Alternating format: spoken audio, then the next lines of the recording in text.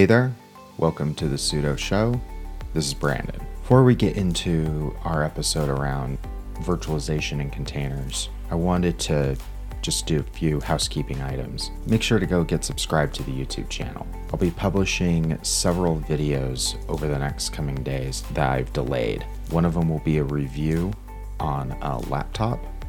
The other one will be a series of videos around open source identity management. Really looking forward to getting those out and getting everyone's feedback. And sometime in the podcast that I mentioned, in the previous podcast, I meant to say a previous podcast about virtualization. If you're interested in that, I'll have a link to that episode down below in the show notes. Now I bring you Virtualization Revisited.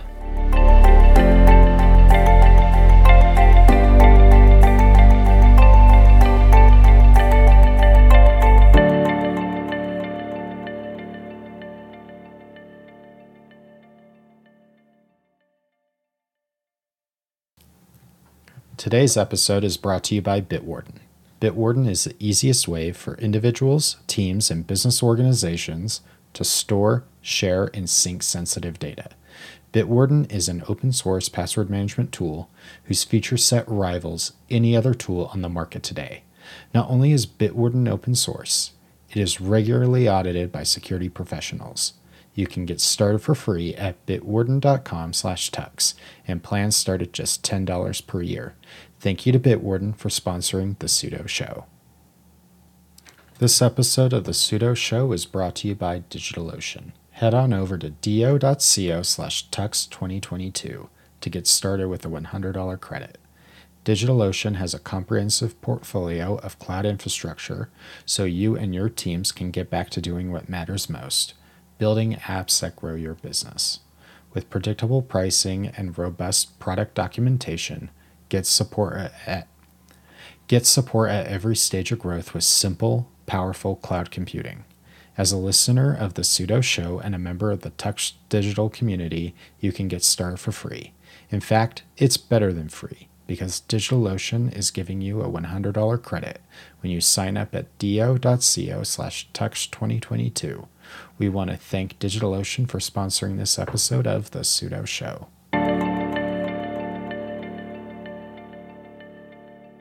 Hey, Bill, thanks for coming on to talk about virtualization with me. Thanks for having me, Brandon. There's been a lot of news over the last, it's probably been a year since some of the changes in both proprietary and some open source virtualization have occurred. Not calling anything out. Just decided to kind of bring this topic back for a quick episode, get into what's new in the virtualization and a little bit in the container space, not at the Kubernetes level per se, a little bit at the Kubernetes level, but kind of getting down to basics and where it makes sense to use a container over a virtual machine and vice versa. Bill, I know you're a fan of Proxmox. You use it I believe you use it in your home lab.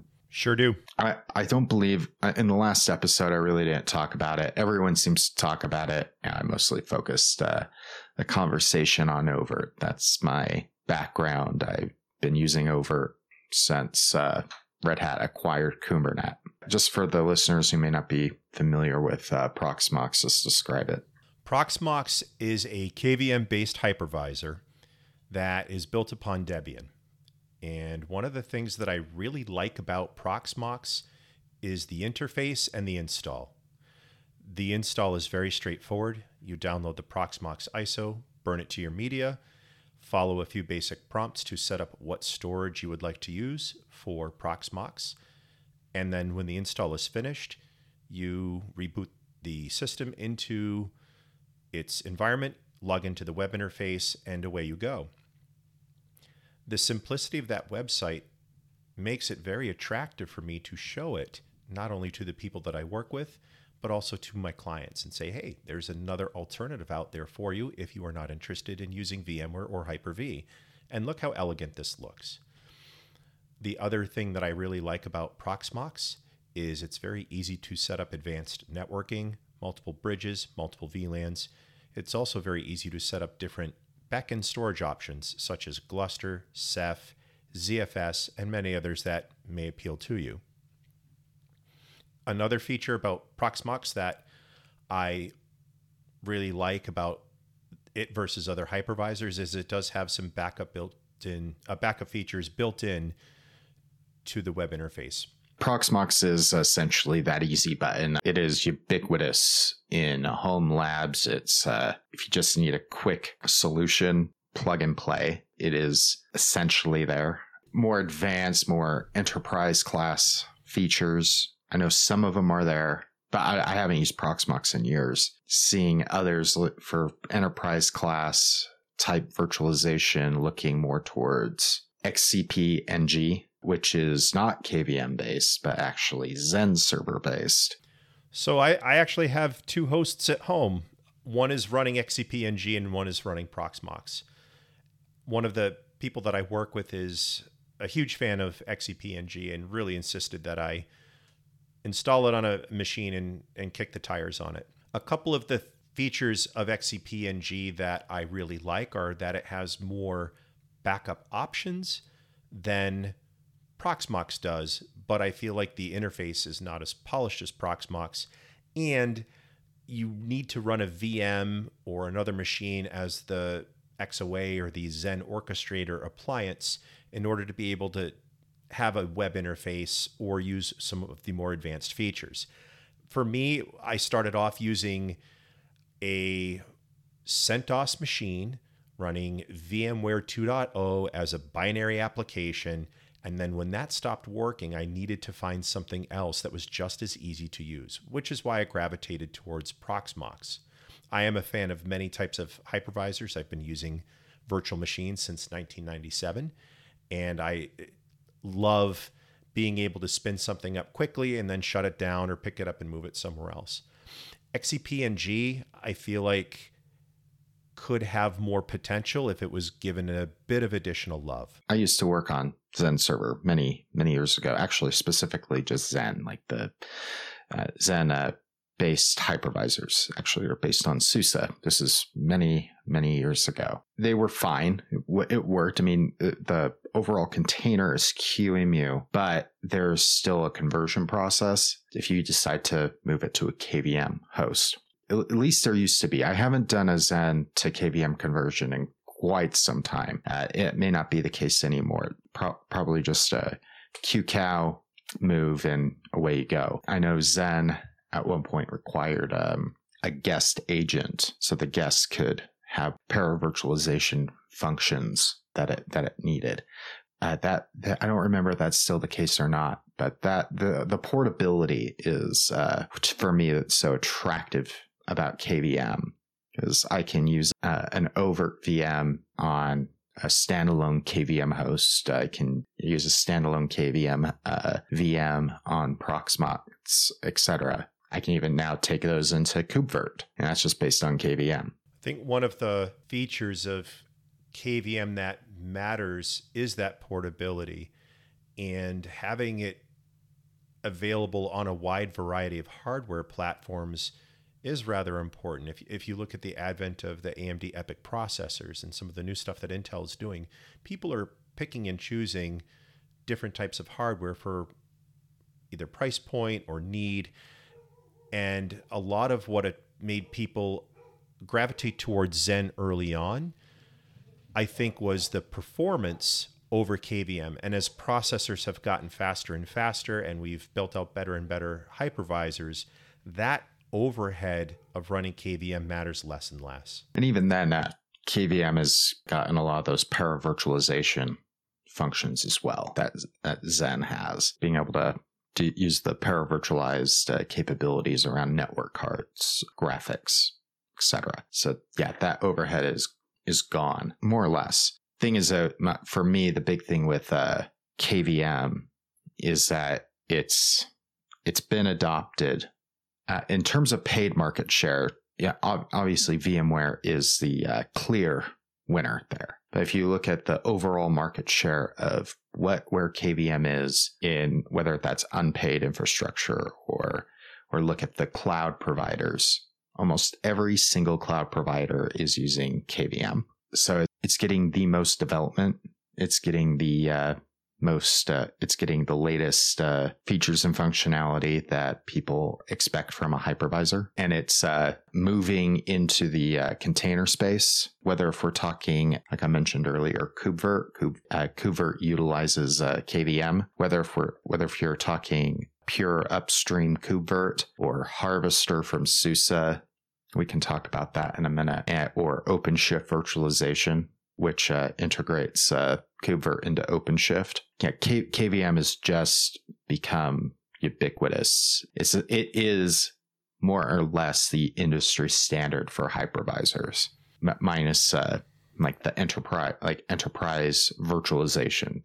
That space is more or less owned by VMware. Yeah, I think they have 70% market share in that space. It's no contest.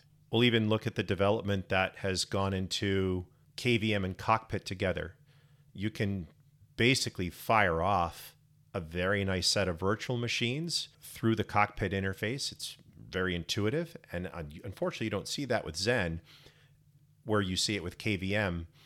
But that means that companies like Red Hat, who have adopted the Cockpit standard of managing machines, have that ability to play with KVM-based VMs very easily. And Cockpit can do some really fun things that I think are pretty fun, like move a VM from one host to another that doesn't share storage. That's something that it's just doing a bit for bit copy. The fact that I can just do it inside the interface, give it the URI of the target host I want it to go to, and it moves over. That's awesome. Cockpit as a virtualization interface evolved so quickly. In fact, I've actually replaced Overt in my home lab.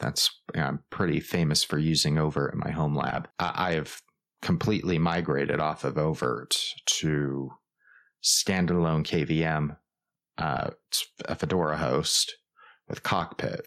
It handles everything I need these days. I can do snapshots. I can do PCI pass-through, quickly create new VMs through the interface, because it will just download the ISO, or I can give it a kickstart target right in the VM creation window. For me, it's a huge time saver, makes automation much easier. Overt, I could do a lot of automation, but I was dealing more with the Overt API. I was not, and creating VMs inside the interface, now less intuitive than it is in Cockpit. Cockpit is, I can't harp on it enough. I think it's awesome. Well, let me ask you this. With that setup that you have, are there certain Ansible playbooks that you're able to create that integrate with your system? Yeah, I can just use libvirt. The libvirt APIs, and that's all Cockpit's doing. It's utilizing the libvirt APIs to create, start, and stop VMs. Actually, for creating VMs, it's actually utilizing a bunch of tooling from the libguestfs project. For example, when I go and create a VM and I say I just want to create a Fedora 36 VM, it will actually go and download Fedora 36, or I think when this releases, Fedora 37 will be either released or releasing the following week. So it would, in that case, it would download Fedora 37 or 36, whatever, and automatically configure a minimal install. And that's using libguestfs, specifically the virt install capability. So that virt install uses a kickstart. I believe I'm pretty sure it's a kickstart file. That's pretty standard. It's just like pretty minimal. It just installs a minimal footprint of Fedora or RHEL or any other supported distribution inside of virt install. Pretty sure it also supports Debian-based distributions, and pass the a root password or admin user and its password, and you're done. You can also pass through Cloud Init scripts if you want to use Cloud Init. I personally prefer to just do kickstarts to configure everything the way I like it. That's just been my preference. Cloud Init definitely has its place in like an OpenStack environment or in the public cloud, but I personally just prefer to do kickstarts.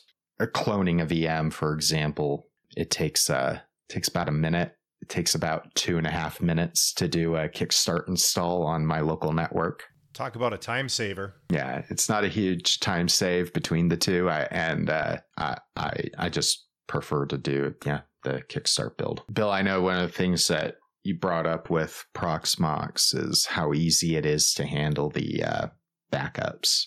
Like it's all integrated into the UI. That's one of probably the big thing that's lacking for me. I don't ever see something like that coming into the UI, but the way I handle that, I have an Ansible playbook. It does a snapshot of my VMs and I copy the deltas all through an Ansible playbook, which I'm planning on publishing my entire collection of Ansible playbooks that I use. Looking forward to seeing that. Now for me, what I actually do is I don't run my VMs locally on my hypervisor. I have an NFS share set up on my NAS over 10 gig, and I use the built-in snapshotting function of the NAS to handle those backups for me. And the reason why I do that is because the only way that Proxmox will back up its VMs is all or nothing if you're using the single Proxmox host. Proxmox does have its own backup server, which is designed to run on another piece of bare metal as the backup destination. And I can see that being usable in a disaster recovery environment, but for my intents and purposes at home, it's a bit much.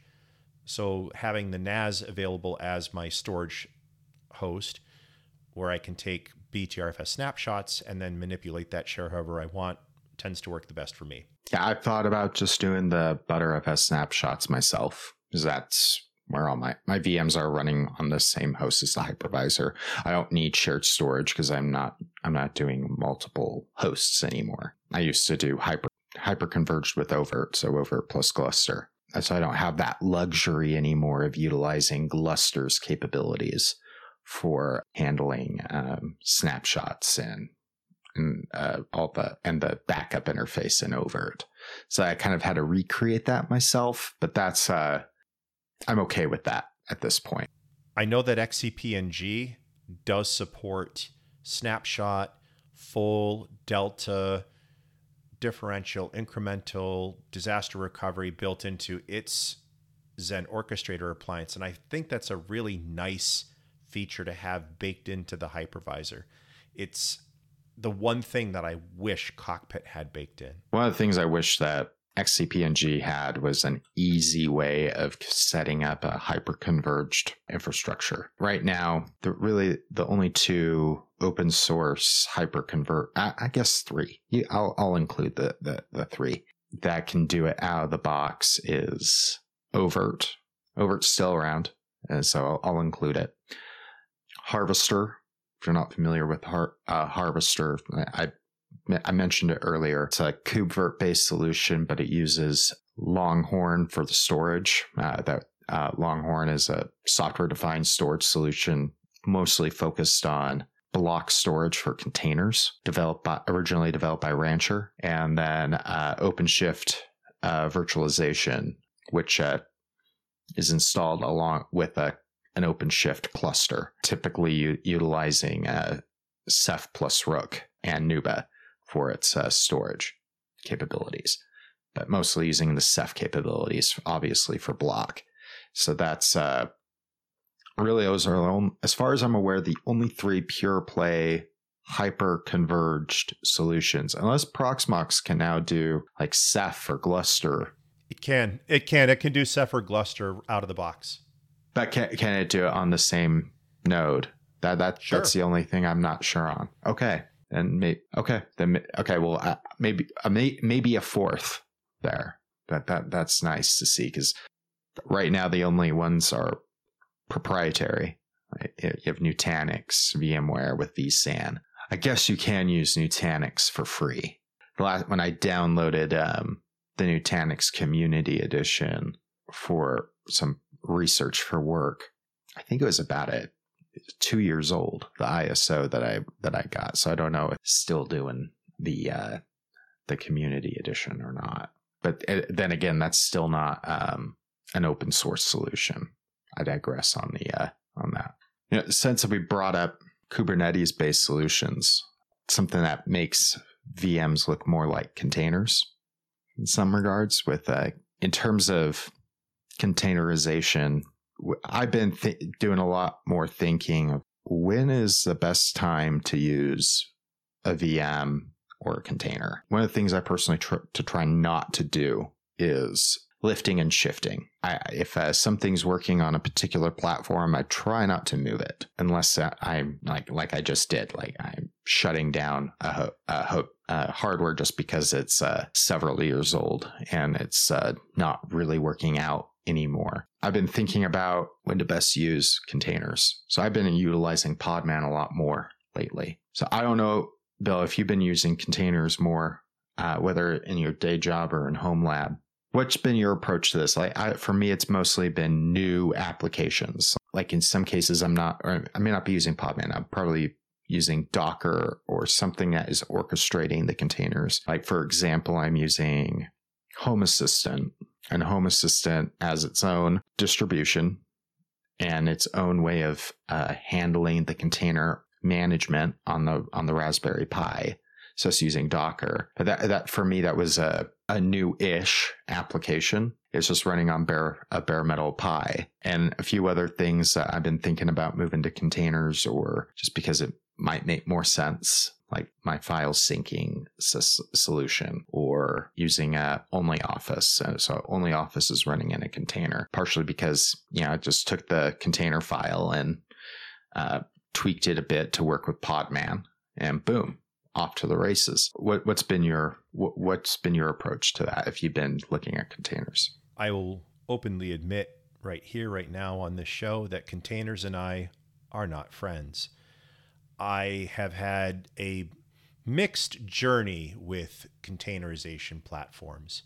For me, containerization technology is a punching bag that likes to hit me back twice as hard as I hit it.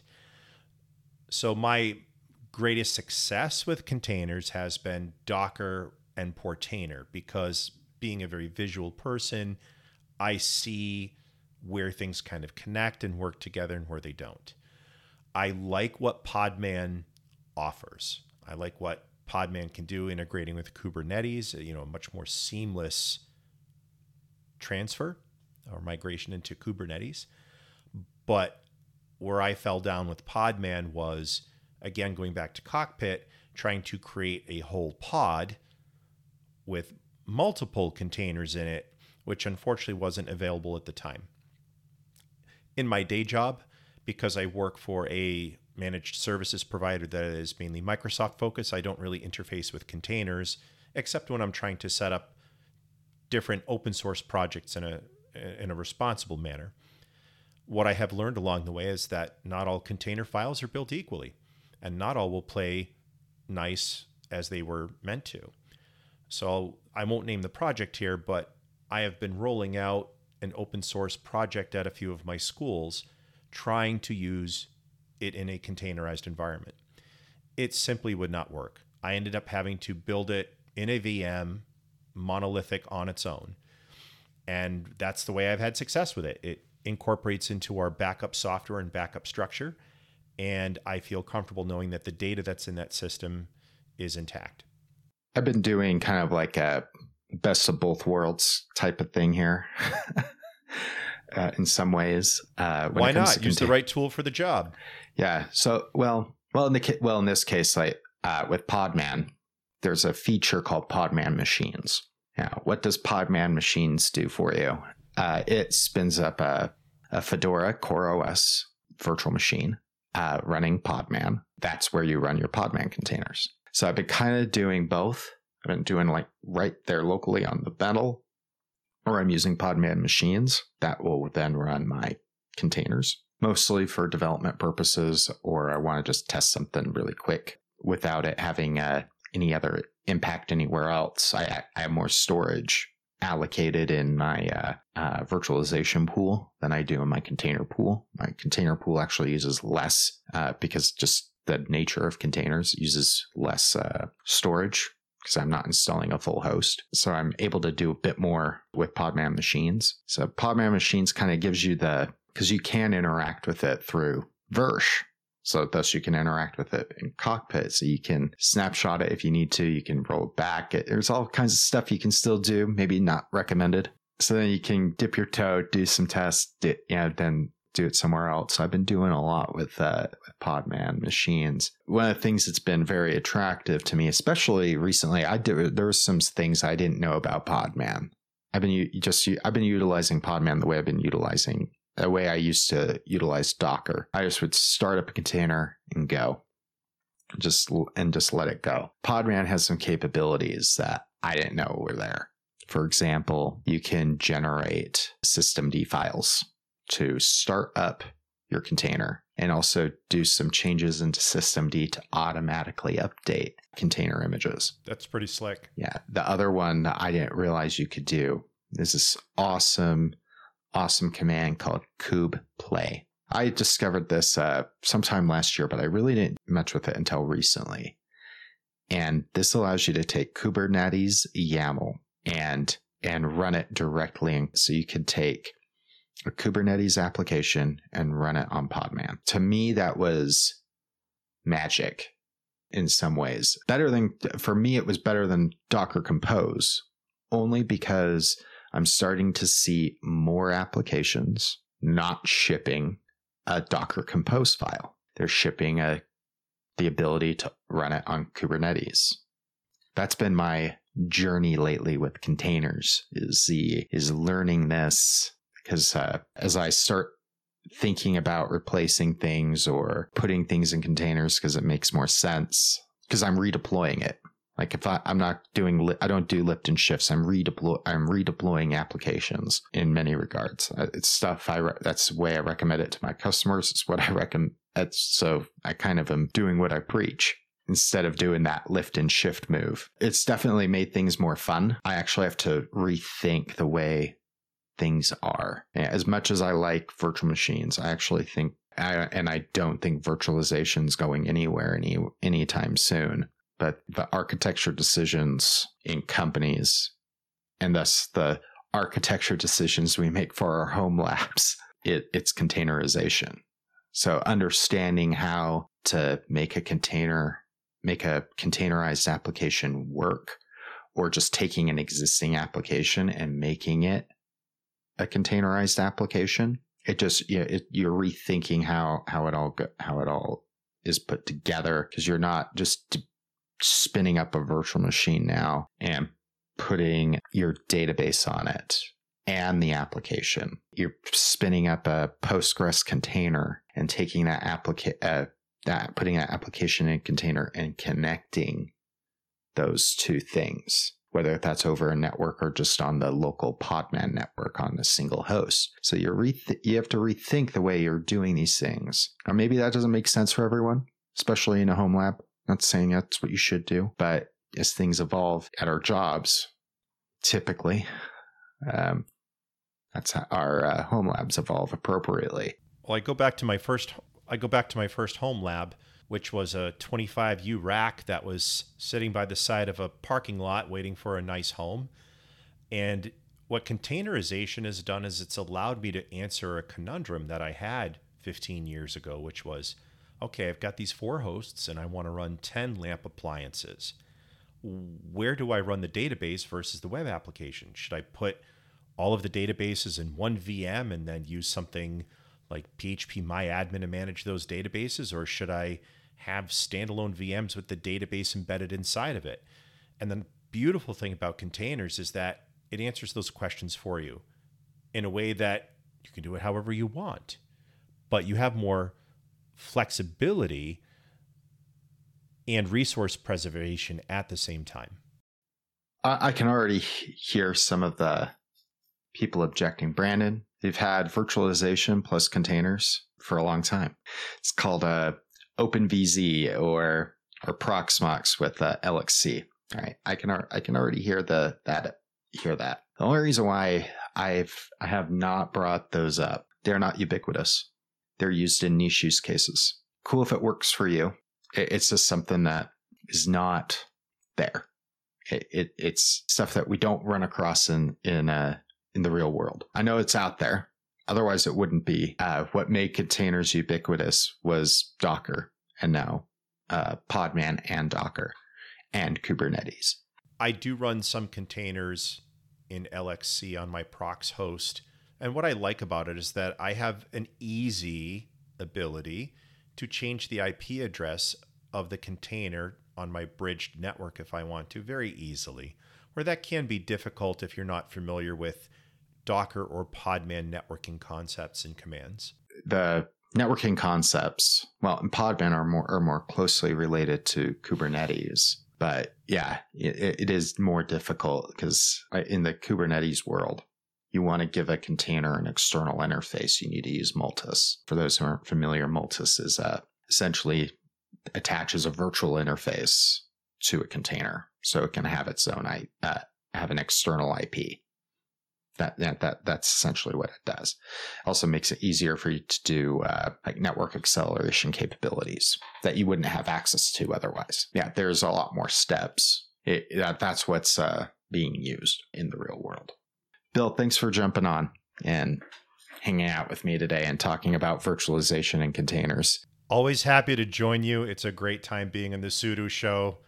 I learn something every time I'm here. Yeah, hopefully we can get Neil on the next one. You two are supposed to interrogate me at some point. Oh, we are actively working on the plan to interrogate Brandon. We have an amazing intro. I don't want to give anything away, but we're going to have a lot of fun with it. It'll be great to turn the tables on you for once. All right. I'm looking forward to it. All the links for the projects mentioned, even some that we did not, will be in the show notes. And if really they just didn't come up in natural conversation, they'll be in the show notes if you're interested in them. Looking forward to catching everyone on the next episode. Thanks for listening to the Sudo Show, where business meets open source.